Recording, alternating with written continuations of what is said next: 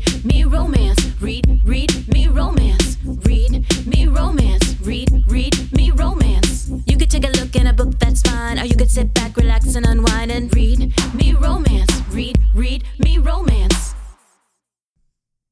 Hit record, bitch! You're an idiot. I had to like shoo my dog out of my office because she's chewing on a bone, and now she's sitting outside of it, and I have like French doors so you can see through them. She's so sad. Are we recording now? Like, she's just laying there like, you don't love romance. Me. Oh. Welcome as I talk about my dog. No big deal. All right, so welcome. That was like the weirdest intro. Do what? That was like the weirdest intro. We're like, we're here, maybe. Well, it's Abby Knox's week, so we can actually kind of chill. So it's kind of nice. I actually always feel less pressure when it's somebody we know. Like if it's us, or like it's Abby or Rochelle or something. Yeah, I'm like, it's like friends. Yeah. Oh, they don't care if we fuck up. Yeah. It's not like it's their job or their future or their livelihood. No big deal. Do you know Abby rewrote her author bio? Did I tell you that? Like, she heard me read Matilda Martell's, and she was like, fuck, I gotta update. She's like, you're gonna read my bio? So she sent me, like, the whole new thing. She sent me all this stuff on her. You're gonna love her giveaway this week. Did you see it? I sent you, forwarded you the email.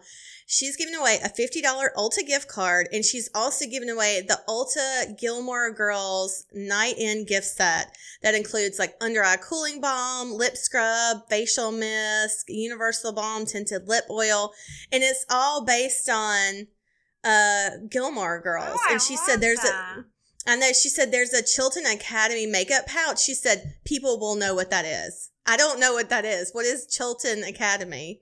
I can't remember. God, it's been so long since I watched the Gilmore Girls, and I watched the whole thing through. So yeah, I wonder if it's like the school. Is it Academy? I would think. Is that the fancy private school she went to? Oh, that must be it then. I never watched it. Yeah, I've always heard it's one of those things. Like maybe I just missed it. I don't know, but it sounds exactly like something I'd like. Maybe I should just go back and watch it. Fuck it. It's been a long time. I've tried Schitt's Creek a couple of times because people will constantly tell me, like, oh, it's the best show. It's so great. And I have tried so many times to watch it. I think I'm up to like 3 times trying to watch it now. And I just was like, it sounds like it should be for me. But for some reason, it's just not it. I don't know why.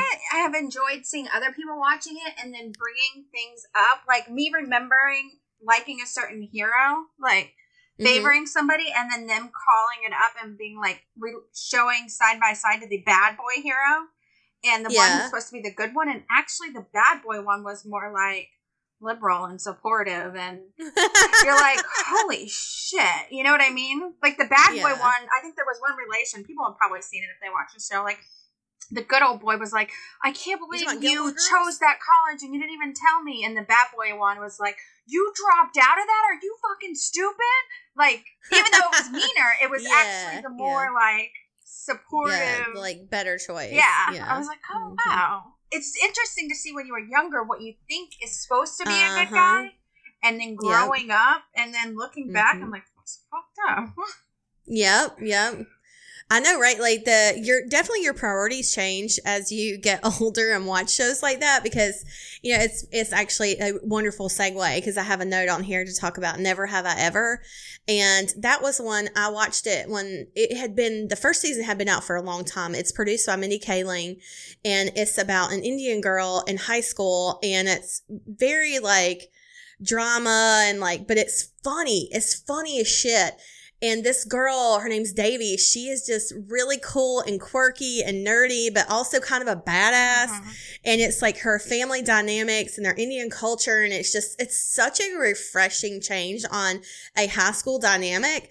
But there's kind of like this love triangle that happens. And there's like this hot swimmer jock guy that's like super sexy.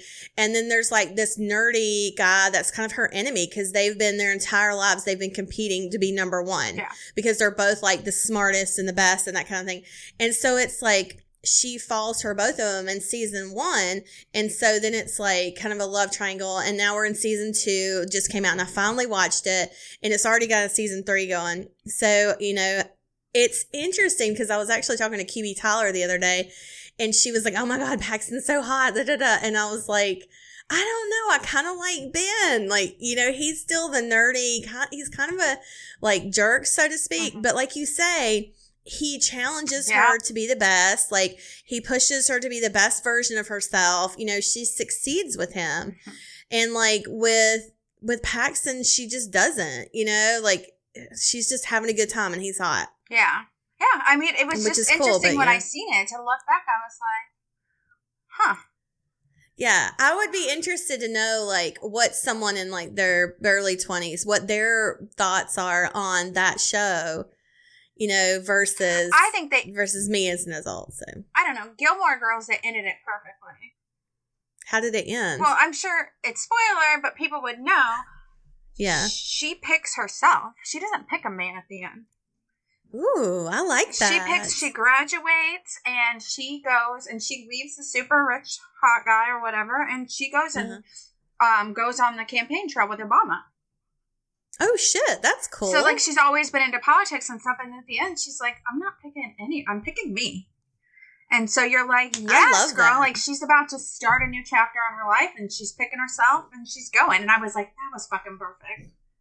Oh, I love that. So who does she end up with like later? Is there like an epilogue? Oh, I never watched. I think that they did like years later, like a reunion show or whatever. I never watched it. Oh.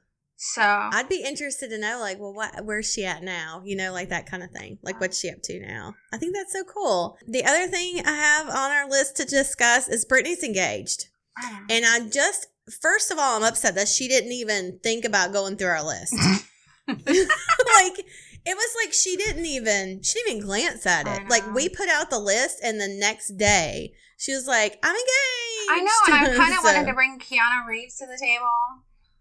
He's with that older lady. Well, I say older. She's like age appropriate. For him, I know. That's why I didn't at the same time. I know they're not married. So I'm like, you haven't put a ring on it. So sometimes I'm like, fair game, dude. But he's been with a woman forever, Keanu Reeves. I know. Yes. But my apprehension with Brittany about this guy, like, she's finally free. I don't care for him. She's finally free. I know. Why is she why is she hurrying to this? Like, maybe she couldn't do it while she was under her conservatorship. Like, maybe she wasn't allowed to get married. I don't think she was. I think he's been holding back, and they've been playing by the rules. And I'm sure that I also believe that with this, as tight-lipped as she's been, that she was scared to be sued by her own company. Yeah, for sure. So, she's been very quiet. I don't know. I just feel like she is finally free of this conservatorship. Yes, she can do whatever she wants. Obviously, marry her man, but girl, you're like 2 days out. I know. But then she may think, maybe I'm all wrong about him. I hope I am. I really, really hope I am completely wrong about him. Mm-hmm. And, it's great. And maybe she's like, he stood by me. He's went through this with me. And I saw today on one of her posts, like, she's like posting, close to nudes and stuff like that, which, I'm so excited that that's what she's doing, because I'm just like, fuck yeah. If you want to take all your clothes off and say, kiss my ass, do it. Yeah. And that's literally what she's doing. She's taking all her clothes off and being like, kiss my fucking ass. She's like, you guys were asking about my ass. Here it is. And my husband's like, yes, I was. I was mentally asking for that. Yep. If we had to go through 2020 to get to this, it was worth it for Brittany to be living her best life. She's doing so great. Oh, God. So my husband's been gone since last week, and he came home just a minute ago, actually. I figured out a couple of things while he was gone for a week. My day-to-day life didn't change. There was nothing more I had to do and nothing less I had to do. I'm not shocked. I'm not fucking shocked either. It's the same way when men go out of town. When men go out of town, they just go. Before I go out of town, I'm like lining shit up and working things out, going to the store, making sure the house is preparing meals, leaving menus, instructions on where the food is. This kid needs to go here. this, you got to pack lunch on this days because they're serving this food and they don't like it.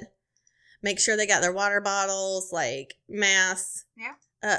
I mean, just between laundry, baths, bedtime, dinner, like school, work, I didn't even know he was gone. A whole fucking week. And I got really mad about that yesterday, actually, because I was cleaning up the house for like the cleaners came today or whatever. Because I was like, you know what? I'm just going to like have the house clean and everything. It'll be nice like before he gets back. And I was like picking up and putting stuff away and I was just like so angry for a little while because I was just like, oh, wow, this is it. Like there's just no difference. And then I was like, that's, kind of shitty. Like, he does take out the garbage sometimes. That sort of annoyed me. I would like to say this, though, that we kind of do it to ourselves. Oh, we don't. 100%. I'm sure if we put more on their plate, 100%. they would handle it. But we just don't. We're not built that way. No, I have enabled this behavior. For sure. I have dug my own grave and I'm living in it. Yeah. I've built a house in here. Like, this is where we're at. Yeah. So I've definitely enabled this behavior because, I mean, he's so great about that. Like, if I ask him to do something, he'll totally do it. So, like, it's not that's the problem. But I think that's what made me so mad was I'm like, why am I like this? Yeah. Why did I do this to myself? How have I gone a whole week and haven't really noticed anything different? Like, this really sucks. It shouldn't be like this. Yeah. I mean, it's not 100% our fault. I think society built us this way, and we're still trying to shake off some of that shit. Yeah, fair point. Point. Yeah. Yeah. I don't know. Yeah. That also leads me into LuLaRoe. So I'm mildly impressed at the same time as annoyed and angry. So the reason I thought about it even right now when we were talking about it, because the gender roles and traditional roles in the home and husbands and wives and things like that. So LuLaRoe, obviously, if you're listening, you know what that is. It's leggings they sold. It was a company. It was multi-level marketing. And I think every person knows someone that sold it. Mm-hmm. I just think that's a fact because so many people sold it. I've never owned a pair. I owned one pair. I did. They had a girl in town here. It was right after we joined Girl Scouts. She was selling her inventory. It was kind of on the decline. Mm-hmm. When things got pretty bad. And so she was trying to make some money off of her inventory. So she had a big sale in one of the rooms in our Girl Scout meeting, and you could go in, and she donated all the money she made to Girl Scouts. So it got other moms and stuff to come in and buy it. So I bought Lydia a dress and a pair of leggings. They had a ton of kids stuff. Mm-hmm. So I bought a couple of kids stuff, and they loved them. The girls loved their stuff. I bought a pair of leggings, one pair, and I wore them probably about 4 hours before I had to take them off. Really? I thought they were supposed to be really soft. They're super soft, really, really stretchy, comfortable. I'm going to wonder if this is the problem. I'm going to go ahead and tell me what you didn't like about them. I'm going to see if it's why I didn't buy them. They won't stay up. That is why I never buy them. When I bought them and I didn't buy them, when I seen them and I felt them, I was like, these aren't true leggings. The point of a legging is to feel like it's really tight on you. It actually makes you feel a little bit skinnier. Mm-hmm. Makes you feel put together, cinch you in. Tight, just cinch it in real good. Yeah, and those did not give me that feeling. I was like, this is a little bit too comfortable. Mm-hmm. Well, I remember. Do you remember when I bought those Good American jeans, and they were $150? Yeah. I bought 3 different bought them 3 different times. I ordered a pair, tried them on, sent them back. Ordered a different pair, tried them on, sent them back. Ordered a different pair, tried them on, sent them back.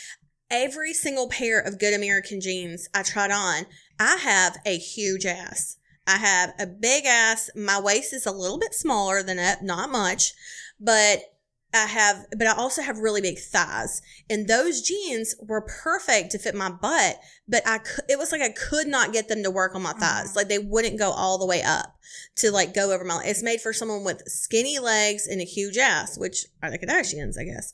But that's what I felt kind of happened with LuLaRoe was that I need something that goes over my ass and holds tight so that it doesn't fall down. And these just kind of went over it. I want that, and so, even like, when I'm been tiny. I'm like, I need it to fit. Yeah. To stick to me. Well, and I could see, like, I thought of them more like tights than leggings. Like, okay, like these will go under a dress. Like, I wouldn't wear these just by themselves. Like, you know, with a pair of like Fabletics or whatever, I would wear those on their own with a t-shirt. With those, I would have never done that. They just weren't that thick material that I'm like, would want everybody looking at my butt, you know, wearing them. Anyway, so that was the one pair I owned. But I remember I had a friend, it was my friend's wife. And her friend, it was $5,000 to join LuLaRoe at the time, and they went in together. They both paid $2,500 to start their shop. And so, this was on the decline. Like, this was in like 2017. It was like when shit was already going down with them. Mm-hmm. And so I remember, like, one of their husbands kept adding me to their group, their Facebook group, and I kept getting out, and they kept like pulling me back in because, like, back in the day on Facebook, you know how you could just add people to groups, you know, without them consenting to it. And so I was just like, I don't like these. Like, this is not my thing. And I just was watching this documentary, and I was thinking about her the whole time because both of these women had young children. They could not afford this. They scraped up all the money they could to do this, thinking, you know, this was obviously the next thing that they had to do. You know, they were going to make money off this, like blah, blah, blah. And as soon as they opened, they closed. I mean, when I'm watching this documentary, which I should definitely watch, it's on Amazon. It's free. God. One of my first thoughts It's only 4 episodes. One of my first thoughts terribly was like, me and Leah could have killed at this if we got on early. I am not even joking. I was like, if me and Leah had been on this, we would have been like the top tier. Game over. I would have been making graphics. She would have been on Instagram. I would have been mentor day 2. I know. I feel like that's it. I would have been behind the scenes. We don't have an upline. We would have been front of the upline. And we would have owned this shit. But oh my God. That's so, I thought about that. I was like, I would have been really good at that if I liked their leggings. But I thought it was such a brilliant idea because it is. When I was watching them do this, I was like, statistically, the millennials are the most educated generation ever. And they might actually be the most educated generation ever because now people aren't saying, you know, everybody go to college, whatever. Yeah. So you have all these millennials who are very educated and a huge chunk who have gone to college and then decided to stay home and raise their kids. So you have brilliant, driven women at home that you can use. They know what they're doing. They know how to market. They're good with technology. It was like, this was like the perfect person or group to go after.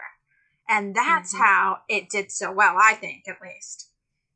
Yeah. I mean, I could definitely see how that would appeal to them. We're like the perfect generation of people to get. I could totally see that. Yeah, 100%. You know, so it's only 4 episodes and they're like 45 minutes long, but there is a lot packed into these 4 episodes. I'm only 2 in. I just started the 3rd, and then it's getting into like, this is kind of a cult. And I'm like, it is kind of a cult. Oh, it for sure is. And, you know, I didn't realize that the founders of it were in the Mormon church. And as soon as they said that, I was like, this all makes sense now. Before they even said it, when she was like, I had 7 kids. 7 children. Then I was like, oh, she must be Mormon. Like, that's terrible. I thought that was and he had 7 kids. I'm like, that's a lot of kids. And he had this many. And we married and we adopted. I was like, okay, this is a huge family. This has got to be generally. Yeah.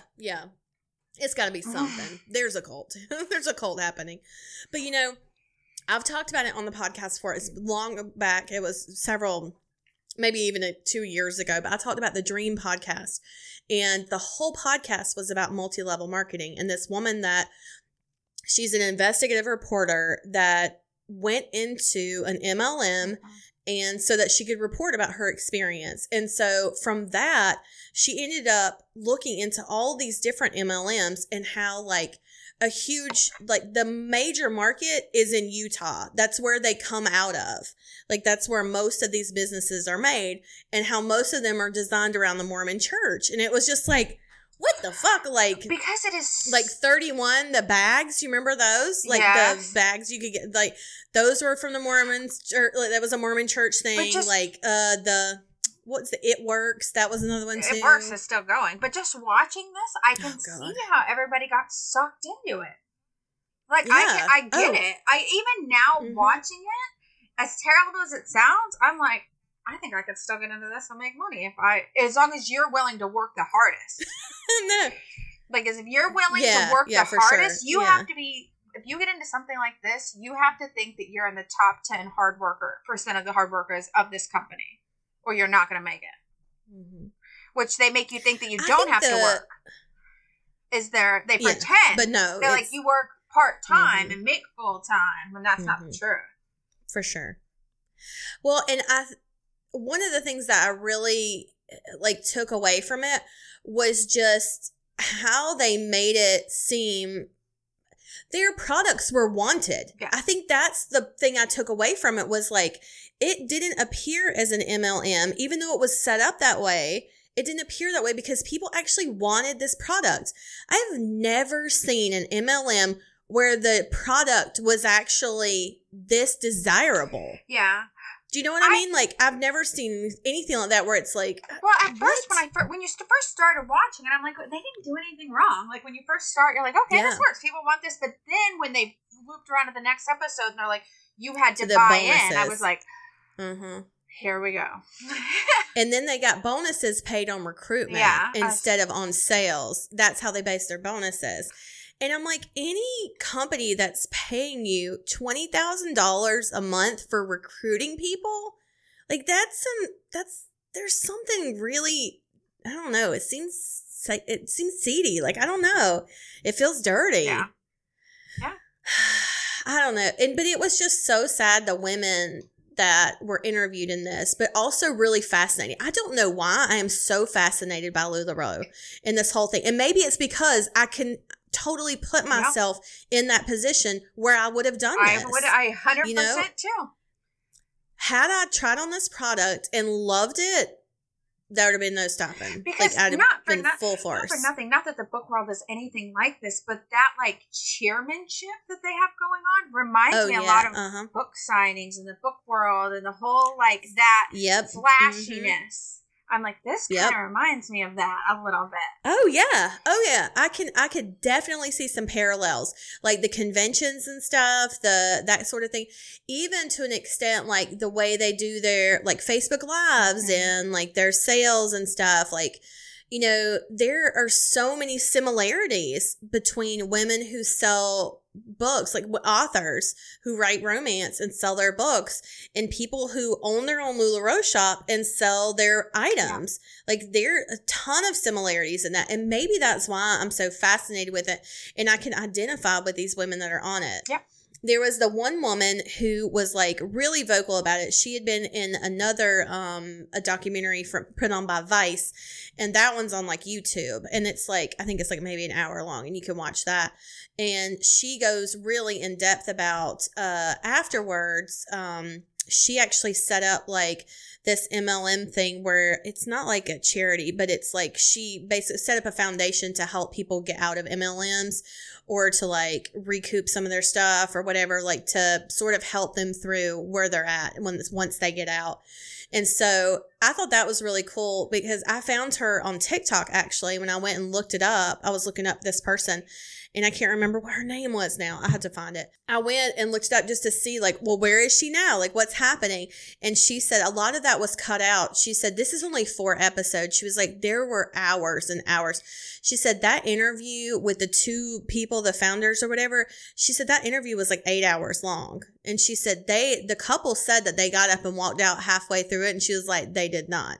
She said they were the first ones that were interviewed out of everybody else so that they didn't know who else was going to be interviewed. They were like, the documentary people did that on purpose because they didn't want what they were saying skewed based on who they knew was going to go after them or who else was saying what.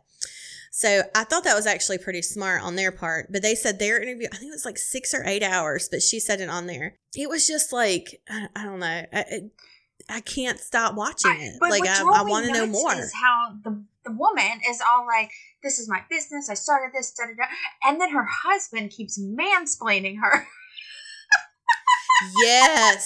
Oh, when the documentary guy was like, can you tell us like how you did this for women and blah, blah, blah. And like the guy just listened to it was like, let me answer that first. And I was just like, what the fuck, I know, I like dude?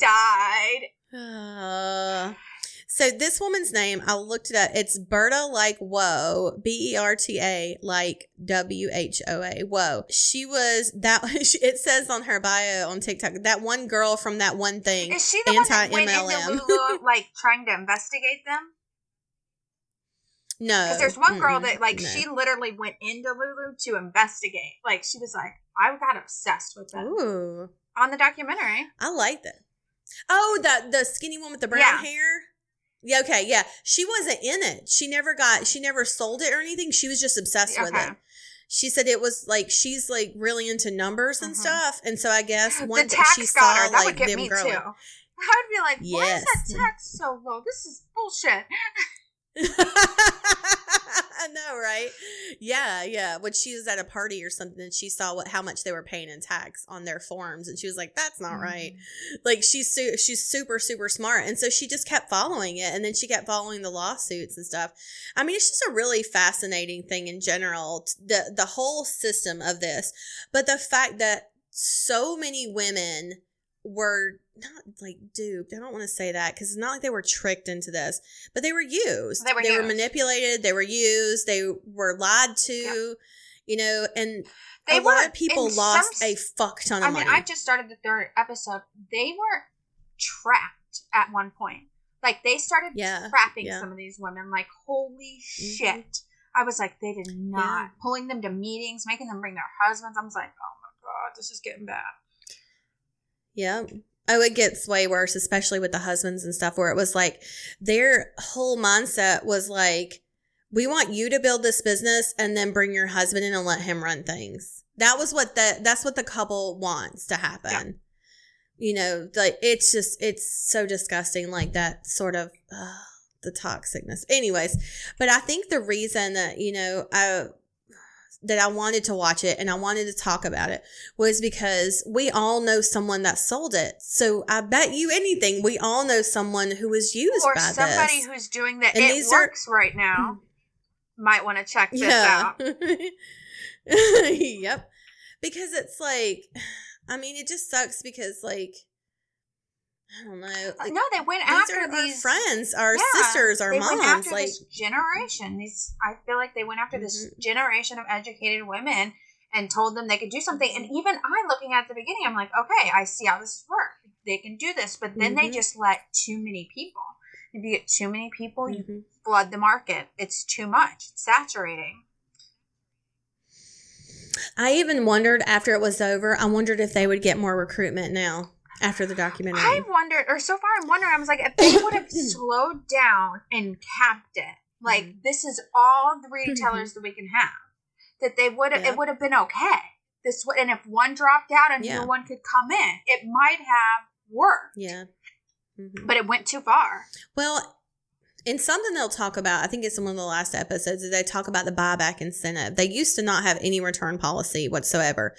And after a while, they offered a 100% buyback. So if you wanted to sign up for LuLaRoe and then you changed your mind, they would buy back 100% of your inventory for what they paid for what you paid for it. Oh. They would buy that back. They had that guarantee for like a month because they had hundreds of women jumping out. And trying to get their money. And one of the girls said that. She said, I had $20,000 in inventory and I submitted like my refund to get out like in the right time and they approved it. And she was like, and then they wanted to like drag their feet and deny it. So she had to get a lawyer. She had to go through litigation and they settled outside of court. And so like that was something that really shocked me too, was that the amount of people, once they had that, the amount of people were like, I got to get the fuck out of this. Yeah. You know, because it was just like, you have tens of thousands of dollars in inventory and you're forced to buy more every month because you have to keep up with either the new stuff, the limited stuff, or like, you know, you have to buy so much every month or sell so much every month. That's nuts. God, it's just insanity. But if you haven't watched it, you should. It's It's really eye-opening, and I honestly feel like it gives a lot of compassion to people who get caught up in this, because it's easy to be like, God, my friend was so stupid. Like, I can't believe she did that or whatever. You know, she sold that stuff or whatever. But just like I said, though, it's these women at home that used to be in the business world, and then they're at home and they're just doing kids, and they're like, oh, I can contribute. Oh, I'm a part of this Yeah, group. they want to help. You know, we're working together.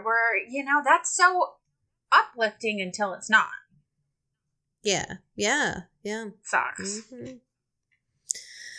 I know. Well, let's talk about Abby. She probably loves this episode because she's fascinated about this shit too. So she's probably like, this is awesome. All right. So Abby Knox has brought us this week a book. It's called Roadside Attraction. And it's amazing. It's so cute. I just love her to death.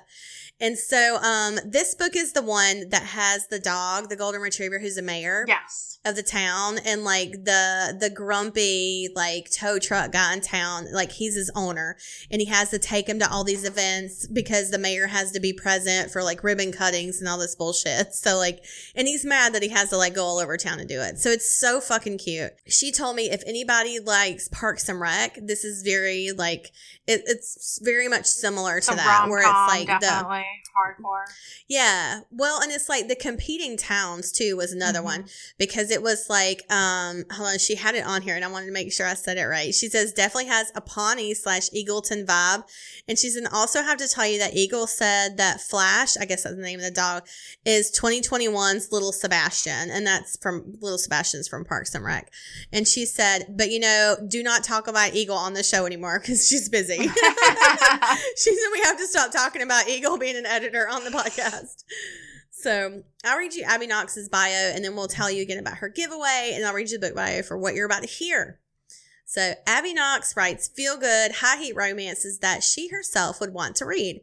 Her readers have been known to describe her stories as quirky, sexy, adorable, and hilarious. All of that adds up to Abby's all-encompassing goal in life, to be kind and have fun. In Abby's world, you won't find bullies, alpha holes, or dark romances. No judgment if that's your thing. No kink shame in this world. Even when she tries to go darker or grittier, readers still seem to find the sweet side. So there's no escaping it for her. Some of her favorite tropes you'll see across Abby's catalog are forced proximity, opposites attract, grumpy, sunshine, age gap, boss employee, fated mates, insta love, and more. You'll meet quite a few billionaires, and most of her heroes prefer flannel over suits and ties. Virgin and plus size main characters, both male and female, show up from time to time, but Abby's love for interesting characters is never limited to any one body type or sexual history. No doubt you'll always notice Abby is heavily influenced by Buffy the Vampire Slayer, Gilmore Girls, and Lost, but don't worry, she won't ever make you suffer like Luke and Lorelai. If any or all of that connects with you, then you came to the right place. That's a great book. That's a great author bio. That's so great. Yeah. I know everything I need to know in that. So, like I said, this week she is giving away a $50 Ulta gift card, an exclusive Ulta Gilmore Girls Night In gift set, a Chilton Academy makeup pouch in blue plaid, and I told you about what the Gilmore set had. All right, so she has book 2 in the Roadside Attraction series. It's called Claiming Fate. It's out now. She said if listeners want to know about book 2, then in the epilogue of the book you're listening to now, it has a little intro into Izzy and Danny from book 2. So if you're listening to the book this week and you want to grab the ebook, get the epilogues and all that good stuff, you get an intro into book 2. So that's on there. And then she has all these great links to all her stuff. She's also said check out her merch page. If you're a lover of her book, she's got like swag and signed books and all that stuff on her website. And we'll put all these links in the show notes. She also said Paradise Passion series. She said right now it's a duet, but there's more. The first one is Baby Moon. And she said this is a heroine wants to be artificially inseminated. And guess who's down for the job instead?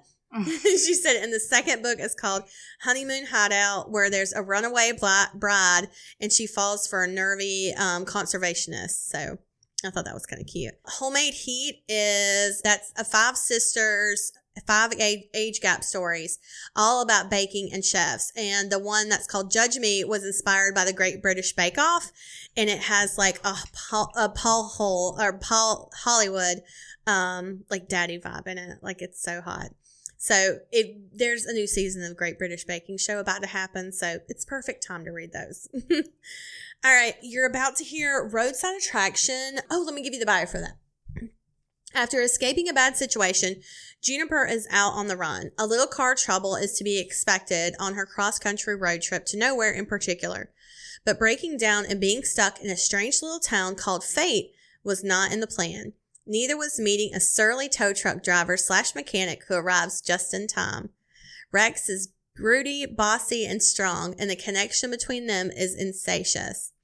Putting down roots in Fate might seem simple, but it's only a matter of time before Juniper's complicated past catches up to her and brings with it a whole tangled mess of trouble. Sounds so cute. Let's play the first half. See you on the other side. This is Roadside Attraction by Abby Knox, read for you by Ramona Master. Chapter 1. Juniper. Someone driving my dead husband's Cadillac has been following me across several state lines. My fingerprints may now be permanently imprinted in the steering wheel. But this morning I feel a little better. Hopped up on more caffeine pills than a cross-country trucker, I drove all night on 2-lane roads through cornfield country. Checking my rearview mirror, I see no sign of the black Cadillac with an orange flame job on the hood. Whoever is tailing me wasn't prepared for an all-nighter. Never underestimate the will of a woman who's suddenly free of her bullying husband. I watched Roy's lifeless body hit the dirt. Seconds later, I was stuffing Roy's revolver and ammo in my purse and driving as fast as my Civic would go. Let his idiot brother bury him. I could stay and wait for the life insurance to shake out, but on the other hand, I don't want it. From dust we rise, and to dust we shall return. And I'm shaking all that dust from Roy and that Nebraska town off of me. The car that's been chasing me down belongs to my dead husband, and it's the only thing Roy ever loved. I cross the Ohio River at dawn and recheck my mirror. All clear. I can breathe. Maybe I can even eat something. I eye the billboards along the road for some place to stretch my legs and fill my empty belly. Historic Fate, exit 2 miles. See the amazing Curiosity, spot of Fate. Ruby's Diner, home of the world's best cherry pie. Ruby's sounds like my kind of place. Proud of myself for making good time, I decide I'll take that exit and order the most enormous omelet known to mankind. Ain't it just the way life goes then, that the check engine light flashes? At the same time, the car begins rattling and then knocking. And then sputtering. You couldn't wait to break down until we reached civilization, could you? I ask. She answers me with a resentful hiss. And here we are, stuck on the side of the highway. Current status? Stranded on the edge of somewhere I've never been, between cornfield country and Appalachia. Popping the hood, I try to identify the issue. I've gleaned enough car knowledge from Roy that I could diagnose the problem, provided it's an easy fix. Installing a battery, adjusting air pressure, changing a flat tire, I can handle all of that. Even change the oil in a pinch. Yet she reveals no secrets to me. Checking the road, I go back to grab my phone off the passenger seat to search for a local mechanic. I dial the first number to pop up on my screen. Rex's Rex and Service. The phone rings once, twice, 3 times. No answer.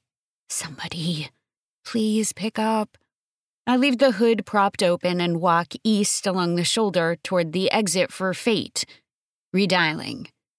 I quickly realize the walk to the exit is going to be a hot one. I double back to grab my water bottle, praying that I won't get too sunburned before finding help. As soon as I turn around, I realize that sunburn is the least of my worries.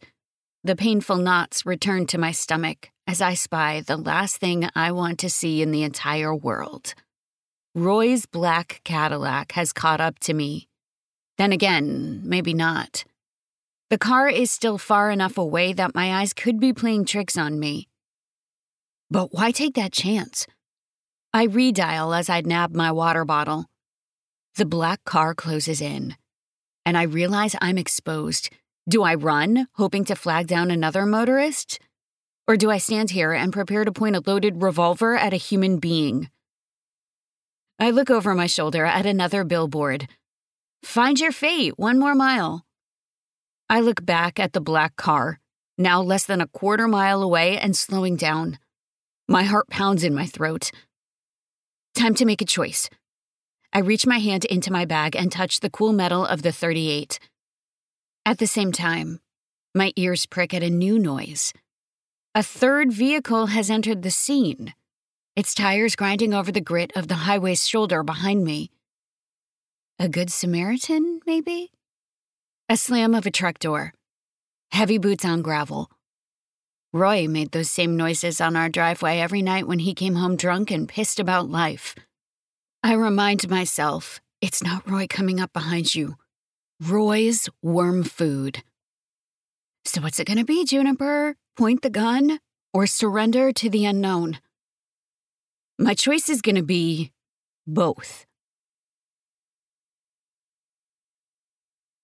Chapter 2. Rex. This emergency city council meeting is pointless. Town matriarch Ernestine Jenkins requested this meeting to address the matter of our town's marketing fund. Fate no longer has the revenue to maintain multiple billboards, so we need to decide what stays and what goes. The problem is this generation, Ernestine blusters. They're just not curious to stop at roadside attractions anymore. They use the Google to make decisions for them. Personally, I could not care less. Just pick one, so I can go back to work, I grumble. I'm not built to lead. I hate meetings and email. I just want to fix cars and watch the sunset on my back porch with my dog. Maybe set up a dating profile on the internet. I'm not terrible in the looks department, though I know my personality could use some tinkering. Even if I did meet someone nice online, I can't imagine anyone wanting to move here. Fate? Not exactly teeming with job opportunities or amenities. Well, hold on a minute. Oh, God. There's no end in sight to this discussion as soon as our at-large councilperson Becky Flutter weighs in. We should make a pro-con list for each billboard. Ruby catches me scrubbing my face in frustration, smirks, and walks away. Have fun, she mouths, headed back to the kitchen to put some distance between herself and these kooks. Now, I love all these kooks. I graduated high school with Becky Flutter, and I play pickup basketball with Danny Bryce every weekend. And dog bless them all for electing Flash, a golden retriever, as mayor by a landslide of write-in votes. Although Flash does great with shaking hands and kissing babies, he can neither call nor adjourn meetings. So his more tedious tasks, like interrupting a workday to watch adults panic en masse, fall to me. But sometimes I wish for someone on the outside to tell me what to do to help my tiny town. In a population of 500, we've got 499 opinions. The only person without opinions is Flash. His thoughts center around which neighbors give the best treats. Like the voice of God, Sheriff Mooney drowns out everyone when he radios me from his patrol. Marquette, you copy? I scramble for the button. Copy. What you got for me, Mooney? Stranded motorist, northbound on the state highway. I'm halfway out the door when Danny calls after me. You need to call a vote to adjourn first. Also, we haven't talked about my idea for the Guinness Book of World Records. A stickler for procedure. He hates it when I up and leave these pointless meetings. But I smile and wave goodbye. Also, I don't want to listen to another cockamamie idea. Won't be the first time I get his undies in a bunch, won't be the last.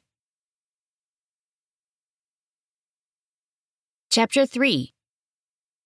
Juniper. Whoever is driving Roy's Cadillac has a sick sense of humor. I aim the .38. I ain't gonna fire unless I have to, but this jackass needs to know he doesn't scare me. Even though I'm so scared I don't remember my own name.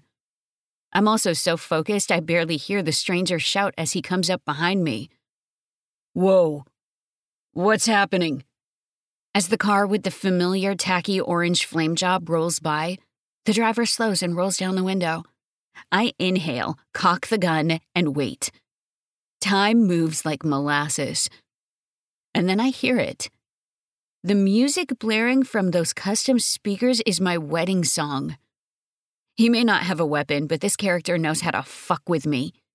Once it passes us by, the caddy's tires squeal as the driver floors it down the highway. I decock the revolver when the car disappears on the horizon. I got a good look at the driver, and he bears a striking resemblance to a dead man. Ma'am. I assess the stranger with the truck. His oil-stained shirt and beaten leather work gloves make me jerk back on instinct. Without thinking, I point the gun at the man, my hands shaking. My mind must be playing tricks on me because now I'm seeing Roy everywhere. The gloved hands raise in surrender, but his expression is calm as he closes in on me. And then, the gloves come off. One large, rough hand reaches out and covers mine as I grip the gun's handle. The skin-on-skin contact wakes up every hair follicle on my body. My senses kick into overdrive as he backs me against my car and grips both my wrists in one hand. I resist, and the stranger quickly pins my wrists against the dead Civic's roof. The passenger door handle dings into my lower back, and I grunt in frustration. This stranger's body surrounds me, and my nostrils fill with the scent of motor oil. I squirm against him, and every movement heightens my body's awareness. I writhe under him, gritting my teeth. Let me go. He backs up slightly, but I'm still trapped. His breath on my neck sends waves of arousal across my skin, and I don't know if it's the fearful kind of arousal or the fun kind. Either way, I kick out blindly, my knee acting on its own. He jerks sideways, my knee missing his groin. The stranger's torso traps me against the car. He aims to keep me here until I have no fight left. Bad news for him, I got plenty more. Especially if he thinks he's gonna get any relief for that steel pole in his jeans that's wedged against my pelvic bone. In the heat of the moment, senseless words tumble out of me. I ain't going back there. You can't keep me there against my will. His eyebrows draw together in confusion. Lady, I don't know who you think I am, but I ain't him. The man's close, deep voice and brown eyes wake me out of my momentary stupor. This isn't Roy. This man came to help me, and I aimed a gun at him. What am I doing? I relax my body, loosening my grip on the gun. We both hear it clink against the Honda's roof, and he lets me up. I swallow, my throat so dry it hurts, and say, I didn't mean to scare you. He eyes me as he hands me back the gun. Likewise. I wouldn't have shot you. We gaze at each other for a few seconds, and he speaks again. Get on in my truck. I'll give you a ride. My adrenaline still pumping, I lick the salty sweat off my lips. This is not the time or place to gather innuendo. I'm confusing fear for arousal. The more I try to paint over the image of this big fella giving me that kind of ride, the more I see it. I could climb up those dusty jeans and... Pull yourself together, Juniper Rollins. No sense jumping from one mess into another. You don't even know if he's safe. Ma'am. His wrinkled brow tells me what I seem like to him. I'm in an IKEA chair short of a few screws. I could fall apart at any moment. That's a strong possibility. Yeah, truck. Thanks. Monosyllables are about all I can muster. He turns away, but I catch him looking, a quick up and down glance over me. Maybe he's checking for injuries or making sure I'm not going to draw my gun again. But I don't think so. No. I know that look. For the first time in a long time, I don't mind it at all. The second he opens the passenger door, a large furry dog lifts its head from the seat, taking me in with eyes just as soulful as those of our driver. Well, hello. The angelic canine face calms my anxiety about 10 notches, just as the tow truck driver grabs my waist from behind. I let out a small yip, not expecting hands lifting me off my feet. If this were a date, I'd tell him I don't need someone to help me climb in. I suspect none of that matters to him, though. He buckles my seatbelt and slams the door before I can open my mouth. I have no choice in the matter, so I might as well relax. And there's nothing like a great big chilled-out dog plopping his head in my lap to unspool what remains of my stress. Chapter 4. Rex. You Rex? The Honda owner asks when I park behind the service garage. Yep. You got a name? She hesitates. She's definitely in some kind of trouble. Flash nudges her hand, which has briefly stopped scratching him behind his ears. Her lip curves up warily, but she gives the dog what he wants. More scratches. She meets my gaze with haunted eyes and says, I dialed you 7 times and no one answered. Sorry, I was out of the office. Hire help, then.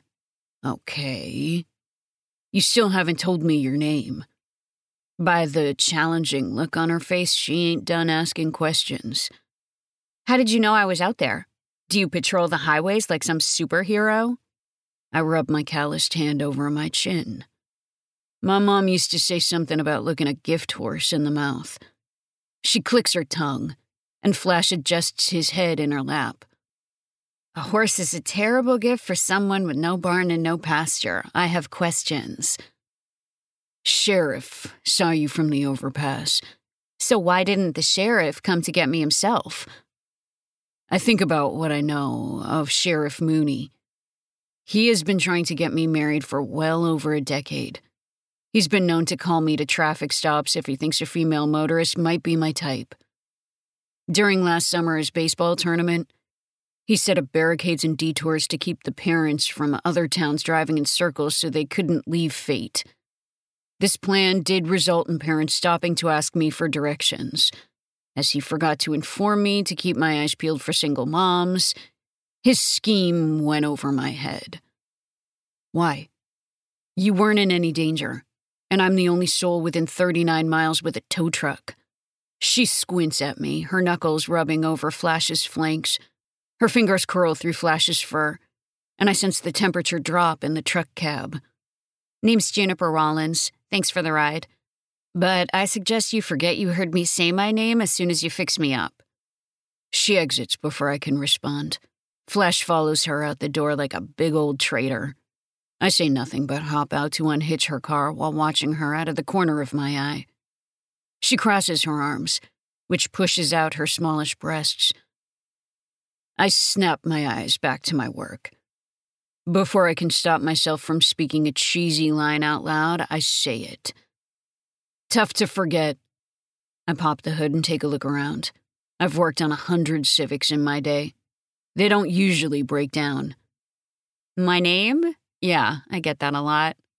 I smirk as I slam the hood back down. No, I meant you. Nothing special to know about me. She looks back at me defiantly, but her body language tells a different story. She darts her eyes around, gnaws on her lips, brushes her hair back from her face. Juniper can try to sell me that defiant, scrappy attitude, but I can see that she's tired and hungry. Go on next door and get yourself some food. Ruby'll put it on my tab. She softens at the mention of food. I appreciate that, but I prefer to stay here with you, in case... I try to sound casual, but there's nothing casual in the subject matter. In case he comes back. Juniper glances at me. Her anger and grit have fallen away. All I see is a sweet soul, alone. She nods. I want to ditch the car and take her home with me. Hide her and keep her safe. But that might not be the most desirable scenario for this particular person. Suit yourself. I nod toward the small, dingy waiting room that's visible from the garage, indicating she should wait in there. Holler if you need me. Chapter 5. Juniper. The floor-to-ceiling windows could use some Windex. That's the first thing I notice about this sorry excuse for a repair shop waiting room. The next thing is that the only magazines are car parts catalogs. My mind tabulates a list of everything I would do to make this space more inviting if it were mine. But maybe that's the point. Rex doesn't want people hanging around watching him while he fixes cars.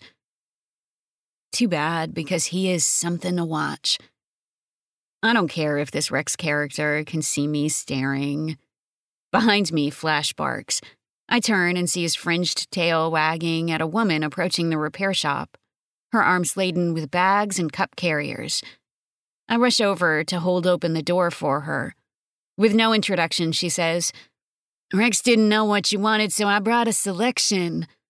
I take the drink carrier from her, and she walks to the register counter to set down the rest, then hands me a takeout box. The aroma of food, real food, not gas station hot dogs, makes my stomach roar and my mouth salivate. That there is eggs, pancakes, and bacon, and I also brought turkey club with chips and a burger and fries. If you prefer a vegetarian option, I can go back, and wordless, I grab the burger and take a big bite. I don't care what time it is. This is the best breakfast ever. I don't speak until I'm finished with it, too famished for proper etiquette. "Thank you." "I'm Ruby," she says. "From the billboard," I say. Ruby nods.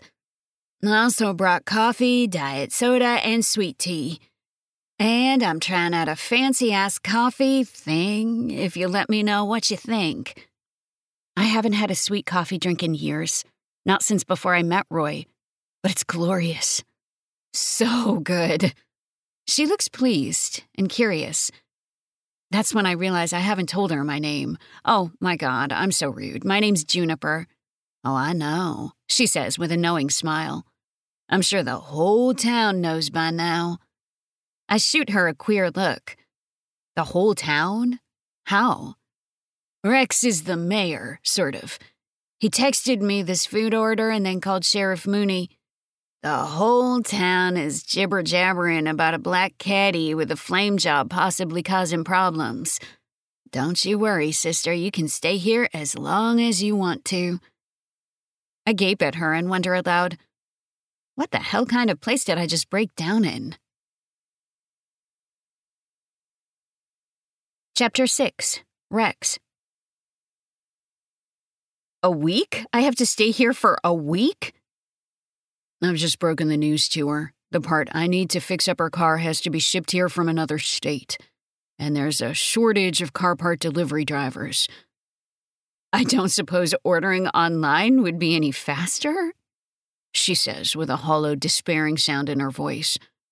Her belly full, that wild look in her eye has calmed a bit. When I shake my head, she glances out the window toward Ruby's parking lot next door. Maybe somebody has a room to rent? Someone does. Yeah, real cheap. I'll drive you there. I'm relieved she doesn't question the fact that I've already taken the liberty of removing her belongings from her car and stowing them in the truck. We drive through bustling downtown Fate, past the cemetery, around the courthouse square, past the closed textile mill, and arrive at my house. The 3-story Victorian has seen better days, but the town bylaws dictate that the mayor has to live in what has historically been known as the mayor's residence. Owned by the town, it's a 3-story money pit. As we pull into the driveway, Juniper's eyes light up the way they did when she met Ruby. This town has a bed and breakfast? I'm impressed. Nope, the mayor's residence. I grab her bags, and Flash follows me up the stairs to the wraparound porch. "Excuse me," she says, following me. "But aren't you the mayor?" I turn around to make a second trip for the rest of her things. "Not exactly. Flash is the mayor, so I have to live where he lives to carry out mayoral duties that he cannot. And as the default mayor, I'm obligated to show hospitality to our town's visitors." She laughs as I continue to unpack my truck. Flash trots to his favorite spot on the porch, spreads out, watching the scene between Juniper and I unfold. Is that a problem? I could tell her about the bungalow just one street over. But I'm a low-down dirty dog, and I don't. I want her to stay close. "I don't want to inconvenience you," she says. As I close in on her, the 150-year-old porch creaks under my boots. If I know anything about men in general, I know that guy is going to come back looking for you. And when he does, he's going to have to come through me. Her voice drops. You don't even know why he's looking for me. I could be a fugitive." I turn and look at Flash. "Flash, do we care why someone is looking for Miss Juniper?" Upon hearing his name, Flash's big amber head lifts off the patio sofa. Seeing I'm not offering treats, he goes back to nuzzling the cushions. "Flash, is this nice lady an imposition?" The mayor makes a snuffling, sighing noise. I turn back to Juniper and see her smiling. It does my soul good to see her smile. Any more questions for the mayor before he's off to dreamland? Juniper smirks. "Just one more. Where's the shower?" Welcome back. Hi, lady listeners. So, like I said, all her good stuff that I talked about before will be in the show notes. Mel's going to add everything to it. So, sorry, Mel. You got a lot to add. I already did a bunch of them already. Okay, good. All right. So, we'll see you back here on Thursday for the second installment of Roadside Attraction. That's it. Tell them what to do. Fuck your day up. Make today your bitch. Don't be a dick. Bye, guys. Bye. Read me romance. Read me romance. Read me romance. Read me romance. You could take a look in a book, that's fine. Or you could sit back, relax, and unwind and read me romance.